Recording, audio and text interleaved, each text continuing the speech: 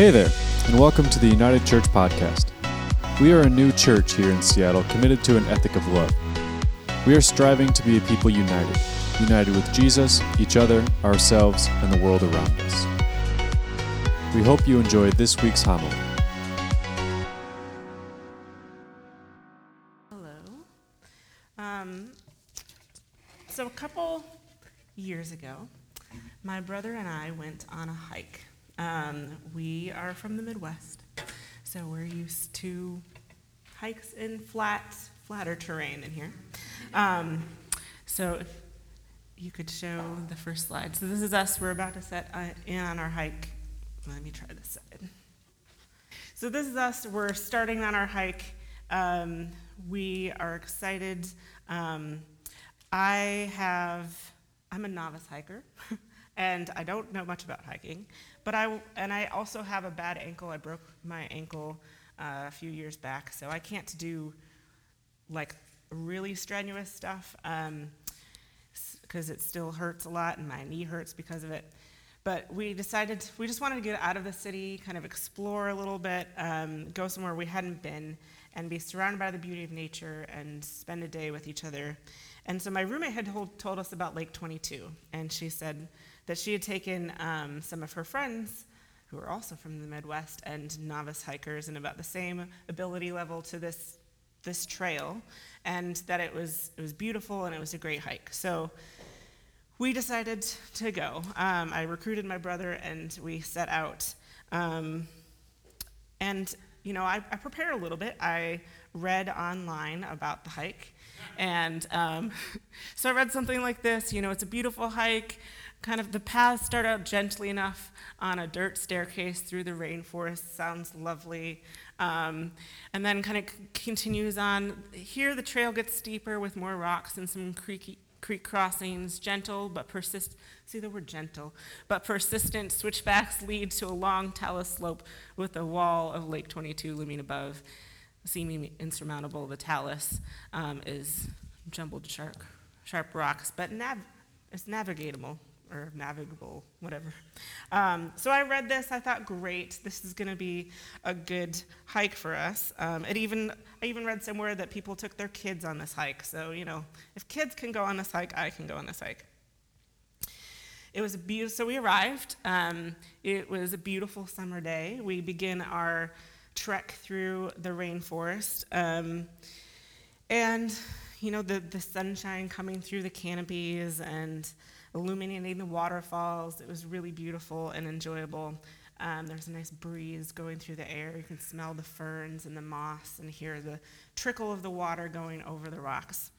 After a while, though, we'd been going for a while, and we wondered, how long I think it was a 7-mile loop trail, so how long does it take to climb 15,000 feet, 4 miles up? So we began to kind of wonder. But it felt good. It felt good to be outside. It felt good to be moving our bodies. And just being out in nature. And I could start to feel my ankle, was a little more strenuous than I was used to walking, even though there are hills in Seattle. They're not quite like this. But overall, we were enjoying ourselves. And then we come to the talus slopes. So like I said, I am a novice hiker. So when I skimmed through the description before, I did not know what a talus slope meant. And maybe you don't either. So if you don't know what a talus slope is, let me show you. This is a talus slope. The definition, which I looked up later, is a slope formed especially by an accumulation of rock debris at the base of a cliff. So, I didn't know what that meant before I got there. And we got to this, and we said, oh, this must be the talus slope. So basically, what I didn't know was that after 700, 800, 900 feet of climbing through rainforest, when I'm already fairly tired and sore, is that I need to climb a long pile of loose rocks on the side of a steep slope. or cliff is kind of what it looked like. My formerly broken ankle twisted and turned as the rocks shifted below my feet, and the sun beat down on us because at this point we're starting to get out of the rainforest, and it's a bright sunny day. And I am finished, so I have very fair skin. So we lathered sunscreen on, but we kind of continued to go up. We slowly covered this steep, loose, rocky terrain that went on. It was a long talus slope. It was not a short one. It went back and forth multiple times.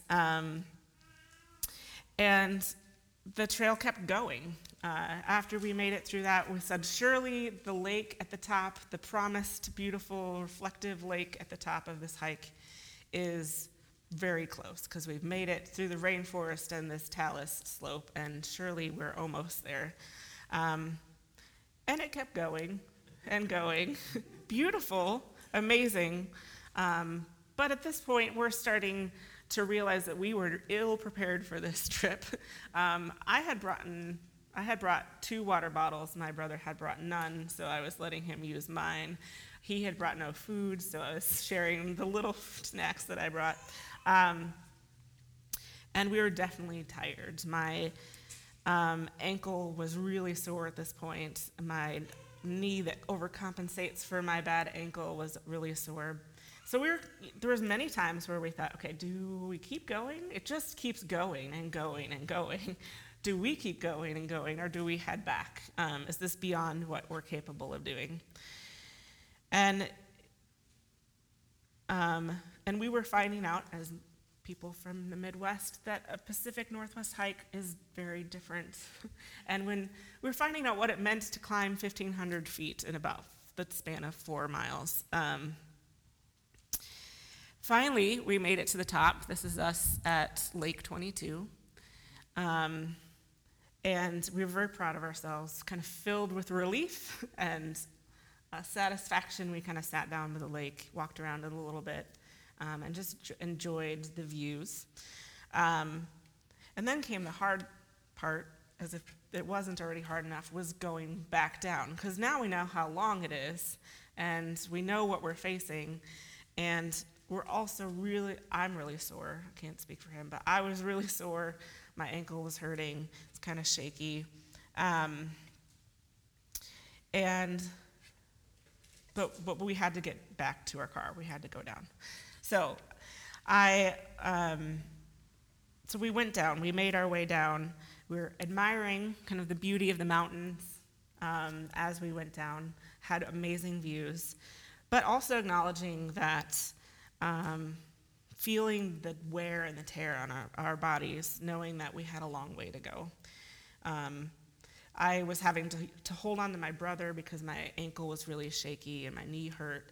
And so when there were steps or during the talus slope part, I was basically like holding on to him and using him as my walking sticks because I didn't have any of those. And we eventually made it down. We made it home. That night I went to bed exhausted and in pain. My foot kept me up most of the night because it was cramping.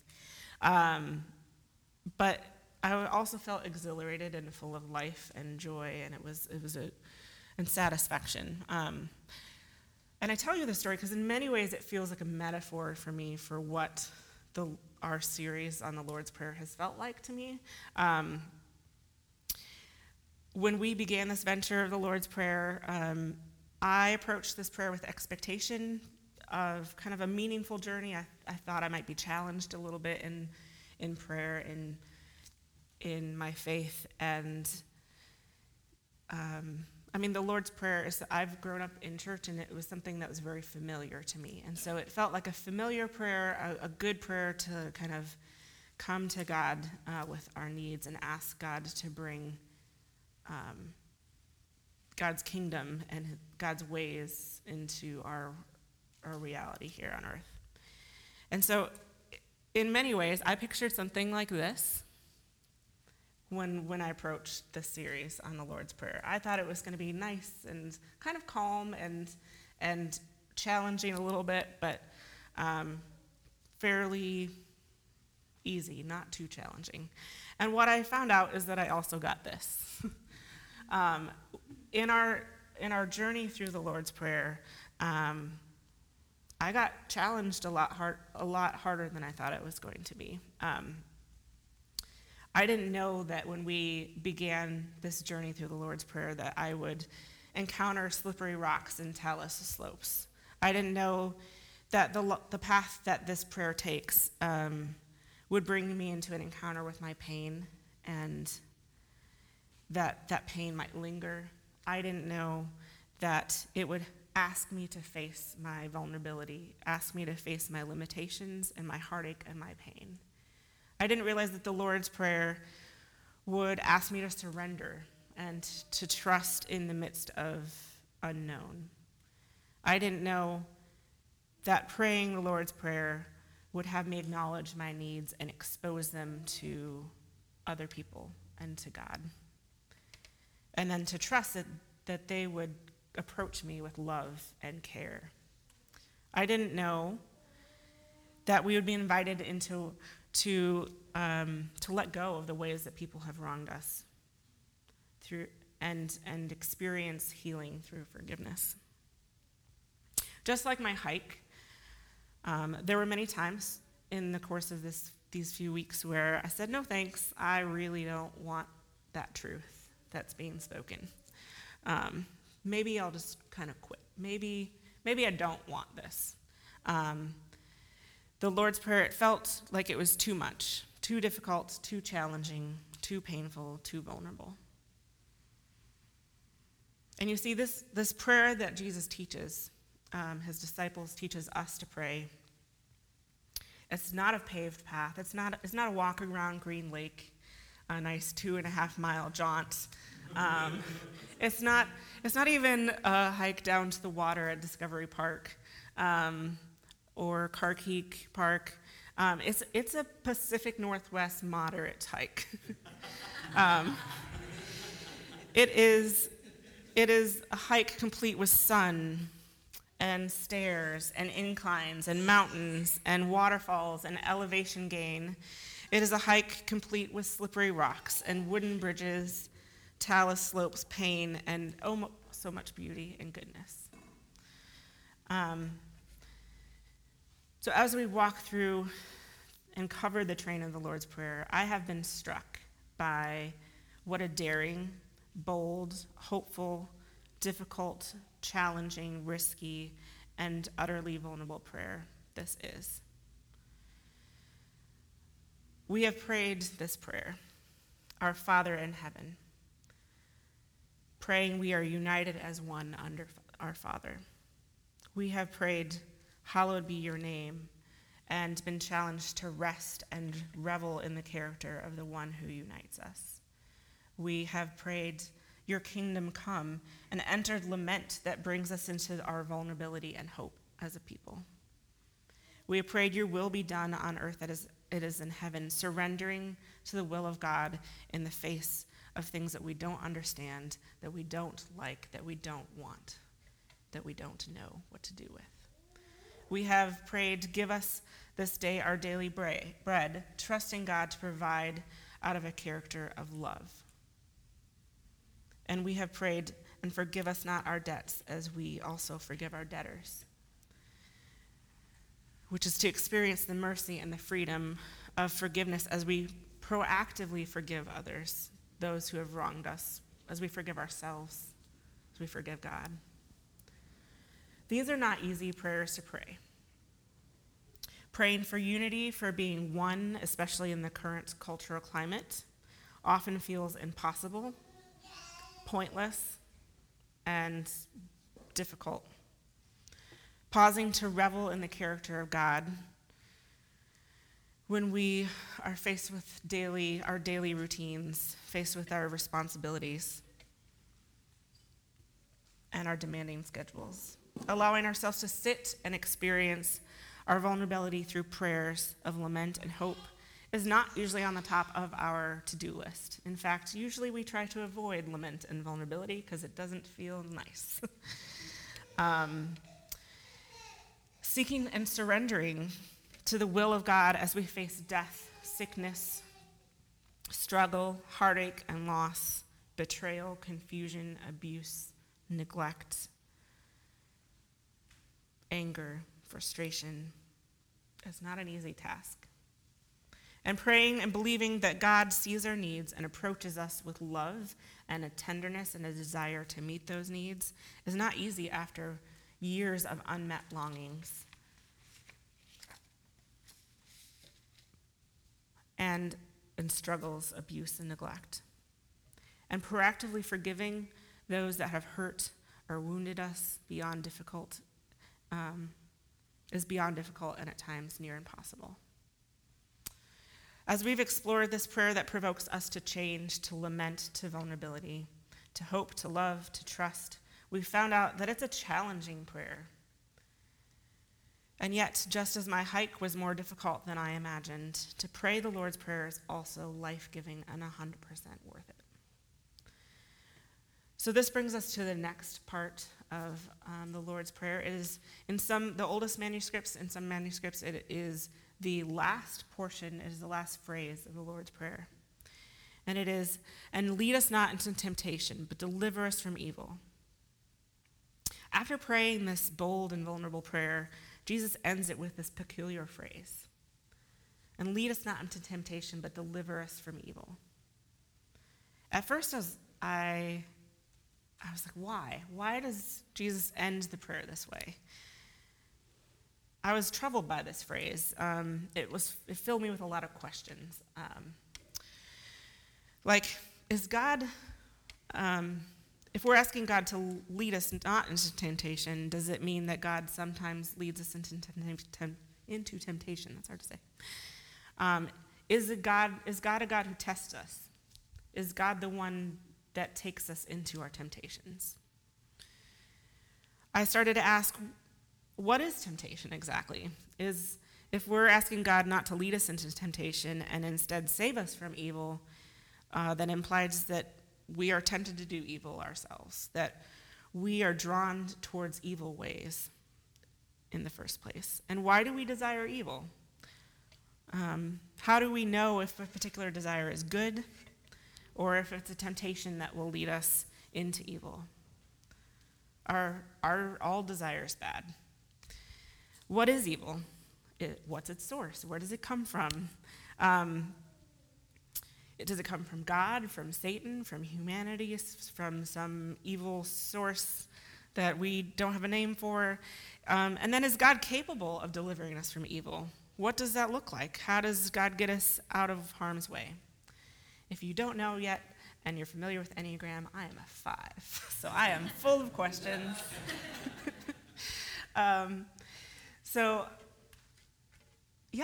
I approached this phrase, "Lead us not into temptation, but deliver us from evil," with just a bunch of questions. What is this? What does this mean? Why would God end this bold and vulnerable prayer with these words?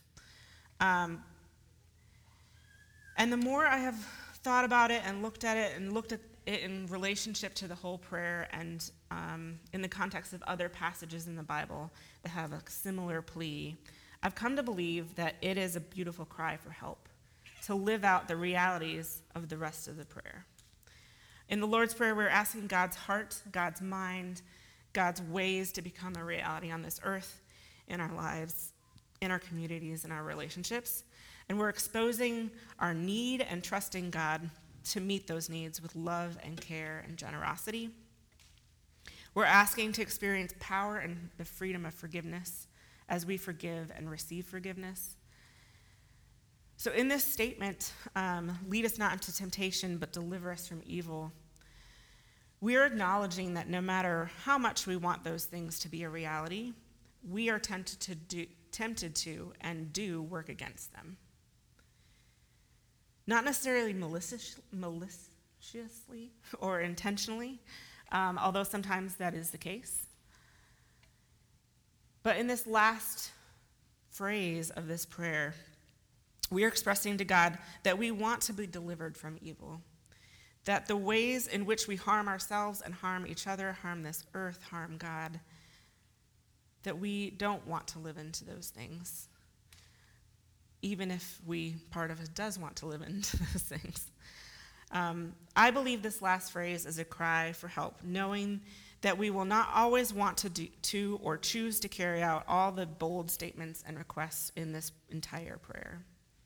It is an acknowledgement of our limitations, of our humanness, and is a plea for God to bring us back to an alignment with God's heart, God's ways, and God's mind. I believe it is an acknowledgement that there is evil in this world, and that at times each one of us, knowingly or unknowingly, participate in it and perpetuate that evil. And it ends the Lord's Prayer by declaring our intention and our desire to instead live out the rest of the prayer while also owning up to the fact that we require God's deliverance and God's help in order to do that. But what does that look like? How do you do that? So I want to look at the components of this prayer. The first component is, and lead us not into temptation. What does it mean for us to be tempted? What are we asking God to keep us away from? I think temptation is often very narrowly defined as the things that we want to do that we know are bad. So it's Eve wanting to eat of the fruit of the tree of the knowledge of good and evil, knowing that that's the only fruit in the entire garden she can't eat. It's us wanting to send a nasty email to a person who you feel like has betrayed you. It's wanting to lie on your resume to get the job that you want. It's wanting to eat a whole thing of ice cream when really you should eat a serving or none. It's wanting to steal. It's wanting to cheat on your partner. It's usually, we usually make temptation about something that is fairly cut and dry, pretty easy to know what it is. But I think in reality that temptation is a lot more complex and a lot more slippery and elusive. Temptation can be in many forms. It's not just what you are wanting to do that's bad, but it can be a desire to act when you should remain still. It could be a desire to do nothing when you should act. It could be the urge to remain angry in the midst of an invitation to forgive, as Aaron talked about last week. It could be a pull to repeat old harmful patterns and behaviors in relationships, partly because you are at a loss for how to move forward and do something different. I want to define temptation for us as any time when we individually and collectively, or part of us,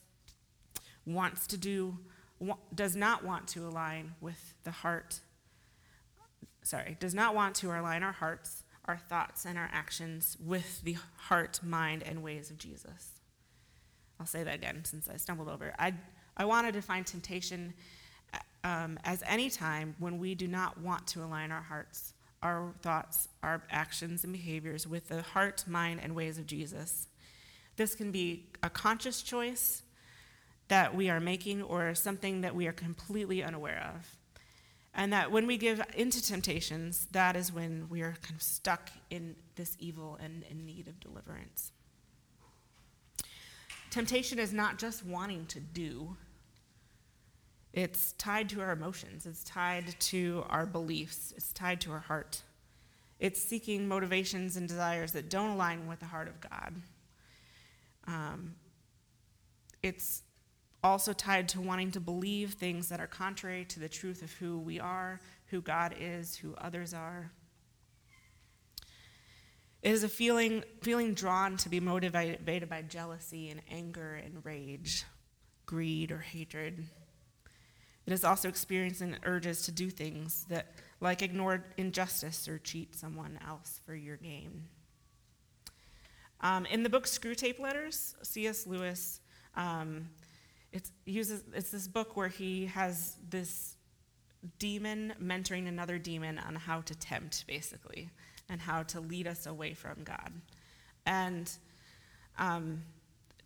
C.S. Lewis describes how the work of evil is to distort pleasure. So in this little snippet, the demon is writing to a demon that he is mentoring, and he says, "Never forget that when we are dealing with any pleasure in its healthy and normal and satisfying form, we are in a sense on the enemy, that's God, enemy's ground. All we can do is to encourage the humans to take the pleasures which our enemy has produced at times or in ways or in degrees which he has forbidden. Hence, we always try to work away from the natural condition of any pleasure to that in which it is least natural, least redolent of its maker, and least pleasurable. An ever-increasing craving for an ever-diminishing pleasure is the formula." I think this is kind of a reverse of how we normally look at this, but I think this is a great kind of description of what happens when we are tempted. Temptation is this dynamic play between our needs, our desires, our relationship, our heart, our mind, and our soul. And temptation is this pull, this nudge, this prod. It pokes us from all directions and urges us to choose that which will harm, kill, or destroy us. It takes pleasure, it takes good things and twists them and changes them to the point where they are no longer good. So to pray, lead us not into temptation is to be honest about the ways in which we want to take healthy longings and desires of our heart, mind, and body to a point where it is no longer pleasurable and will in some way lead to harm for ourselves or others. It is acknowledging that whether the temptation is big or small, whether we are aware of it being active in our lives or not, we all experience temptation. The second component of this prayer is, "But deliver us from evil." I believe this part of the phrase is an acknowledgement that although we do not want to be led into temptation of heart, mind, or deed, that many times we choose ways to live our life that are contrary to God's kingdom and his will. It is a confession of our struggle to fully embrace God's heart, mind, ways, and ways of Jesus, and is asking God to help us find a different path, a path to begin to live in accordance with God's kingdom and will in aspects of our lives where we currently feel bound to our temptations and familiar paths of harm. This doesn't mean that we are going around intentionally harming ourselves or each other. Instead, I think that we are often unaware of the ways that we are not living into God's kingdom and into God's will. And that could be for us, it could be for our neighbor, our partner, our friend, our coworker, fellow students, our city. I think oftentimes we just feel stuck or angry or frustrated or maybe a little off. We wonder, why do I keep doing this? How do I keep getting in this situation? Or why does this keep happening to me? I think more often than not, the things that keep us tied to evil, that keep us bound, are deep within us. It often is connected to a story of harm, to a moment or even years of neglect or abuse. Or maybe it's connected to a relationship where you felt like you were not enough, or maybe too much, or both at the same time. Untangling these stories, untangling these places where we are bound to evil, where we are bound to our temptations, is difficult. It's confusing. It's oftentimes you're like, I don't understand. If I could get out of this temptation, if I could get out of this struggle, if I could get out of this place where I feel bound, I would, but I don't know how. It requires our cooperation with the work of God and what God is doing in us, the ways that God is attempting to deliver us. So that sounds great. Who doesn't want to feel more free in their lives? from the temptations, from evil, from the things that keep us bound. I think we all want to, at some level, to feel that freedom. But how do we do that, practically speaking? How do you live out this phrase, lead us not into temptation, but deliver us from evil? How do you even recognize the places where you're bound? Sometimes we don't even know. How do you recognize our temptations? How do you recognize the familiar patterns of harm being played out on an individual level and a collective level? And once you know what those things are, how do you break those patterns? How do you stop doing what you don't want to do, or what you sort of want to do, but you don't have a better option? I think in order for us to answer that question, we must cultivate a life of listening, of honest reflection, and response. If you've been around here at all for longer than a week, you will have heard us ask a couple questions. You will have heard us ask, what is God saying to you? And what are you going to do about it? For me, those are very simple and practical ways for us to pay attention to God and to how God is working to deliver us from our temptations and the places of where we are bound to harm, bound to evil. I want to end today by sharing with you a tool that those questions are based out of. Tracy, could you pass those out in just a minute? Maybe not yet, sorry.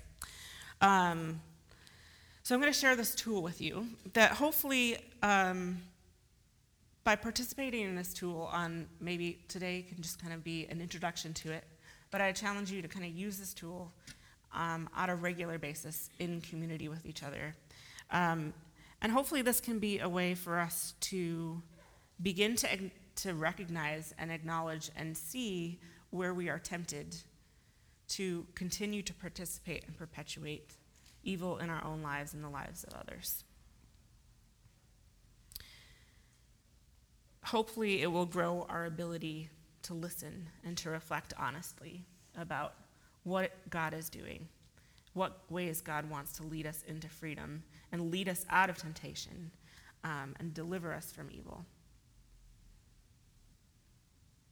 And hopefully, as a result of doing this practice together, using this tool, we can attempt to live out this bold and daring prayer that we have journeyed together over the last few weeks.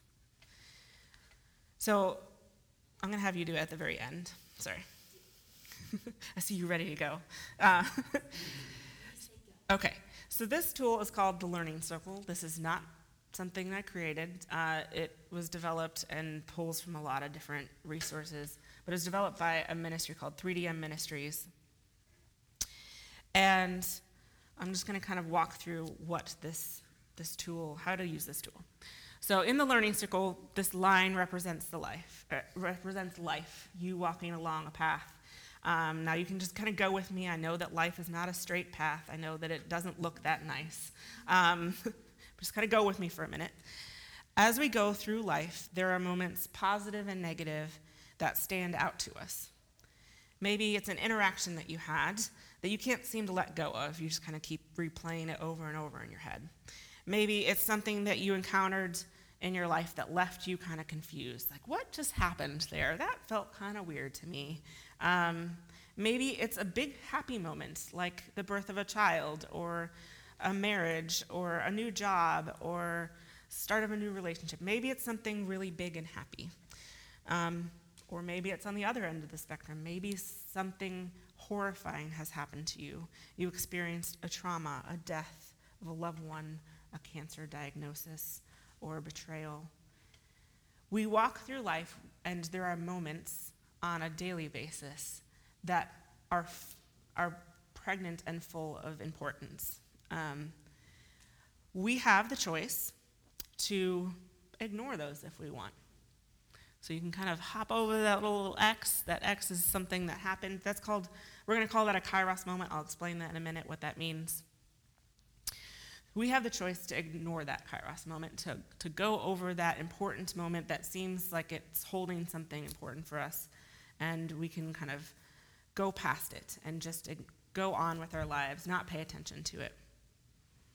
Or we can pause and we can say, you know what, this moment, this Kairos moment feels important.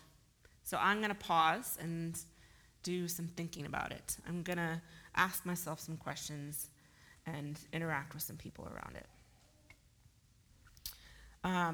The reason we call this a Kairos moment, there's there's multiple types of time. Chronos time is chronological time. So that would be, I woke up this morning, and then I showered, and then I ate some breakfast, and then I finished my sermon. So those are the, that's truth. So that's Chronos time. Kairos time is when we mark time because it's important. So it's a moment that feels like it has some heft to it, some weight to it. Feels like there's something there that needs to be explored. So we call those moments that we hit Kairos moments. And Kairos moments, Mike Breen, one of the developers of this learning circle, he says, Kairos moments are God-given opportunities to enter into a process of learning kingdom living. And this is why I feel like this is a way for us to live out the Lord's Prayer. Because the Lord's Prayer is so much about God's kingdom and asking God's kingdom to come, asking God's kingdom to be a reality here in our lives as it is in heaven. And this is a way stopping, instead of kind of ignoring the Kairos moment and going over it, stopping and pausing and reflecting on this Kairos moment as a way for us to enter the kingdom in our lives. So you can go ahead and ignore it, or you have the opportunity to enter what is called the learning circle. It feels kind of mechanical as I explain it. It will feel odd and definitely mechanical as you learn how to use this tool. But at this point in my life, I don't even think about it. I kind of just do it. So when you enter the learning circle, there are multiple steps. The first thing that you want to do, if you want to kind of reflect on what's going on, is that you observe what happened. So during this step is you kind of look at, okay, I was going along life and then something happened. What happened? Who was there? What did I do? What did they do? It's noticing what's going on, noticing how you feel, noticing what your body felt like, noticing what you were thinking about. What were the circumstances surrounding this Kairos moment? The second step is moving into reflection. So if that's what happened, the second step is then why did that happen? Why did it happen that way? It's being curious and wondering why you felt the way that you did, why you reacted the way that you did, and why you might be in the situation that you were in the first place. The third portion, a third step, is to discuss what you're observing and reflecting with other people. This can be a harder step. It's especially me as a 5. I can think and reflect all day long by myself. But this portion is inviting someone in. It's living into that you'll never walk alone. It's reflecting on your life with someone else and getting their input, giving them permission to speak into your life. It's an opportunity to be exposed. I don't like that. But it's an opportunity to share your needs, to share your shame, your struggle, whatever is in that Kairos moment that you're starting to observe and reflect. It's an opportunity for someone else to be in that with you. The next step is to plan. This is kind of taking what you've learned from the first 3 steps about what was happening in that moment and respond to it. So it's trying to figure out, okay, here's what I understand happened and why it happened. And then here's how I want to respond. Here's how I want to do something differently. Here's, maybe in the first part, you're recognizing a temptation that you had in that moment. And now this plan part is, how do I want to live in freedom instead of giving into the temptation? How do I actually want to be delivered from that temptation and that evil?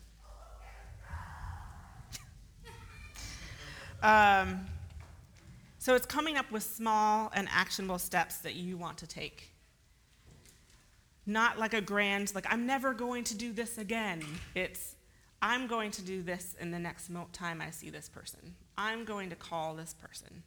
I'm going to make this decision and take this action instead of what I would normally want to do.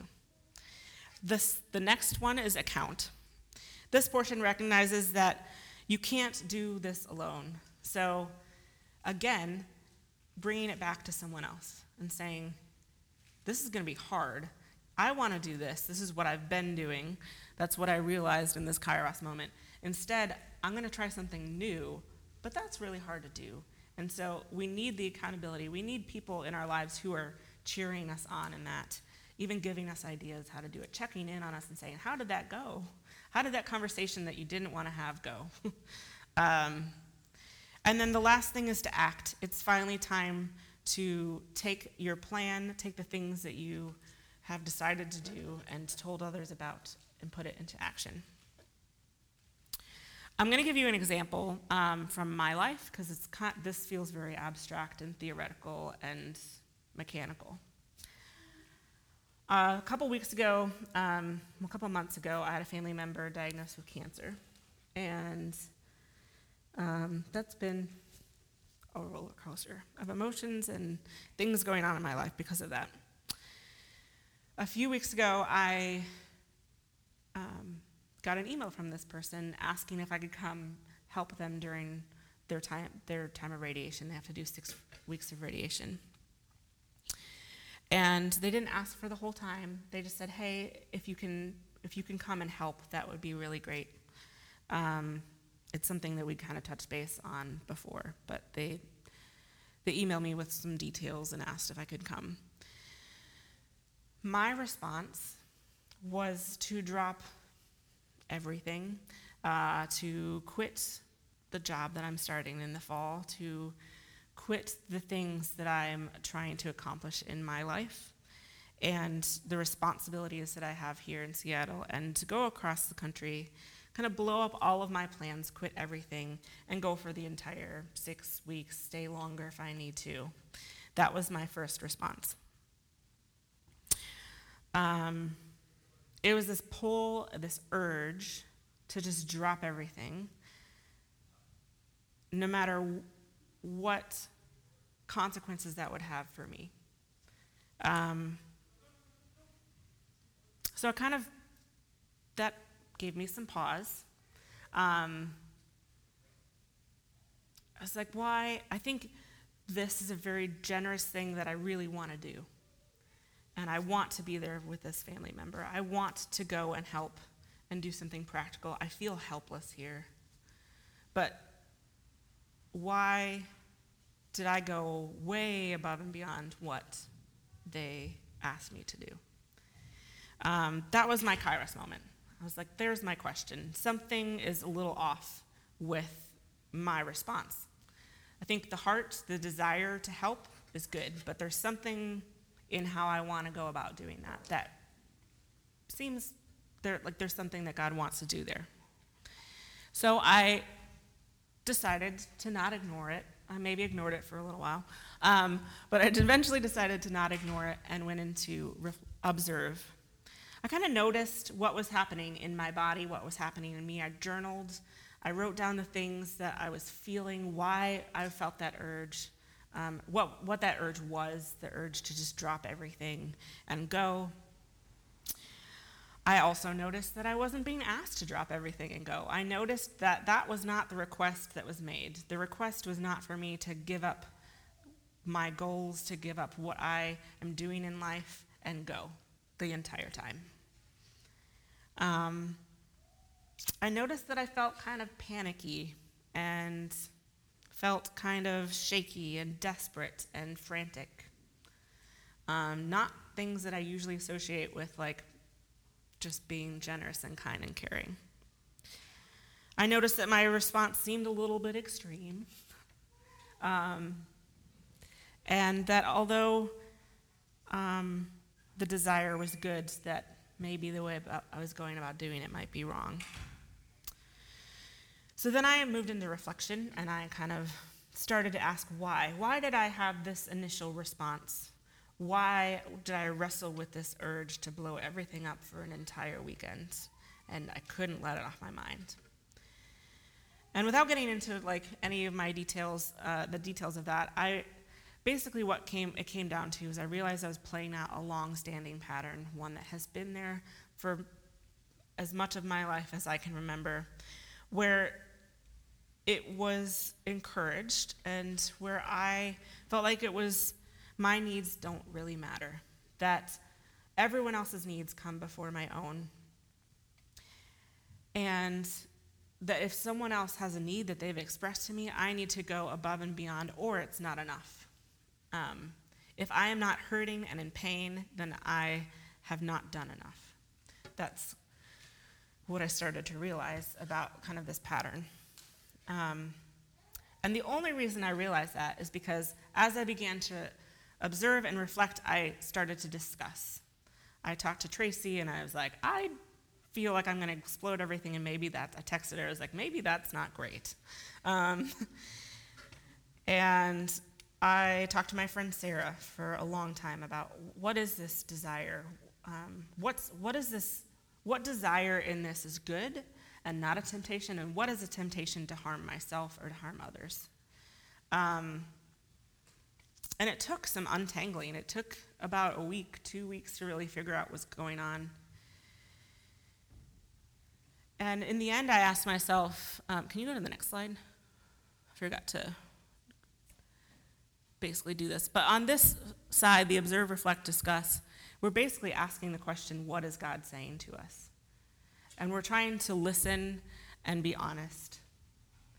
And so I was doing all of that, and then basically I was like, what is God saying to me? I think one of the things God was speaking to me is that I don't have to give up my own life, my own needs, in order to be a generous, kind, and caring person. And that I can consider my needs and still be generous. God was inviting me to a fuller way of life, to something better for me, but also not denying who I am, that I really like to come alongside and help other people. So that was kind of what I came to this conclusion of, what is God saying to me? So out of that, I moved to the next question, which is, what am I going to do about it? What am I going to do with this revelation and this invitation for something better for me? So I began to plan, and I was like, okay, I'm not going to blow everything up. I'm going to continue on with my plans as they are. But I'm going to try and make some arrangements for me to be gone and go help my relative.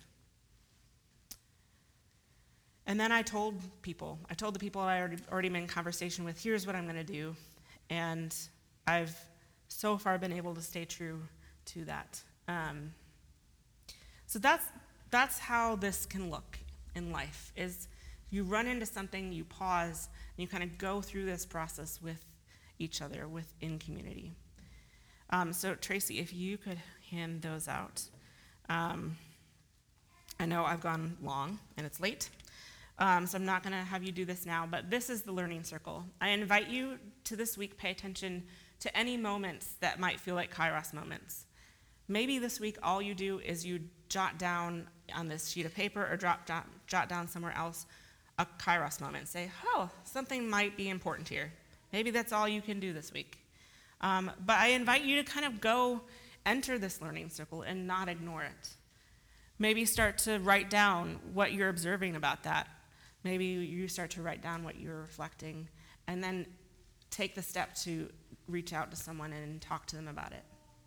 And ask yourself, what is God saying to me about it? And once you kind of determine some Kairos moments are like a quick one, and it's like I processed it in 15 minutes. Other ones have taken me years, and I'm still feel like I'm on this side.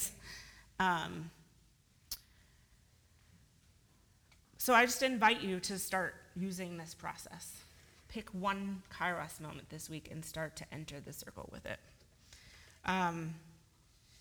Pay attention to where God is nudging you, what's troubling you, and process it. So that is my challenge for us today, is let's become a people who can enter this prayer, this bold, vulnerable, beautiful prayer of the Lord that the Lord taught us, by paying attention and being honest and responding to what God is saying and doing. Thank you for listening to this week's homily. If you're in Seattle, we'd love for you to join us on Sundays at noon at 1316 3rd Avenue West in Queen Anne. If you'd like to support our efforts, please visit unitedchurch.gives to partner with us financially. Be in peace and God bless.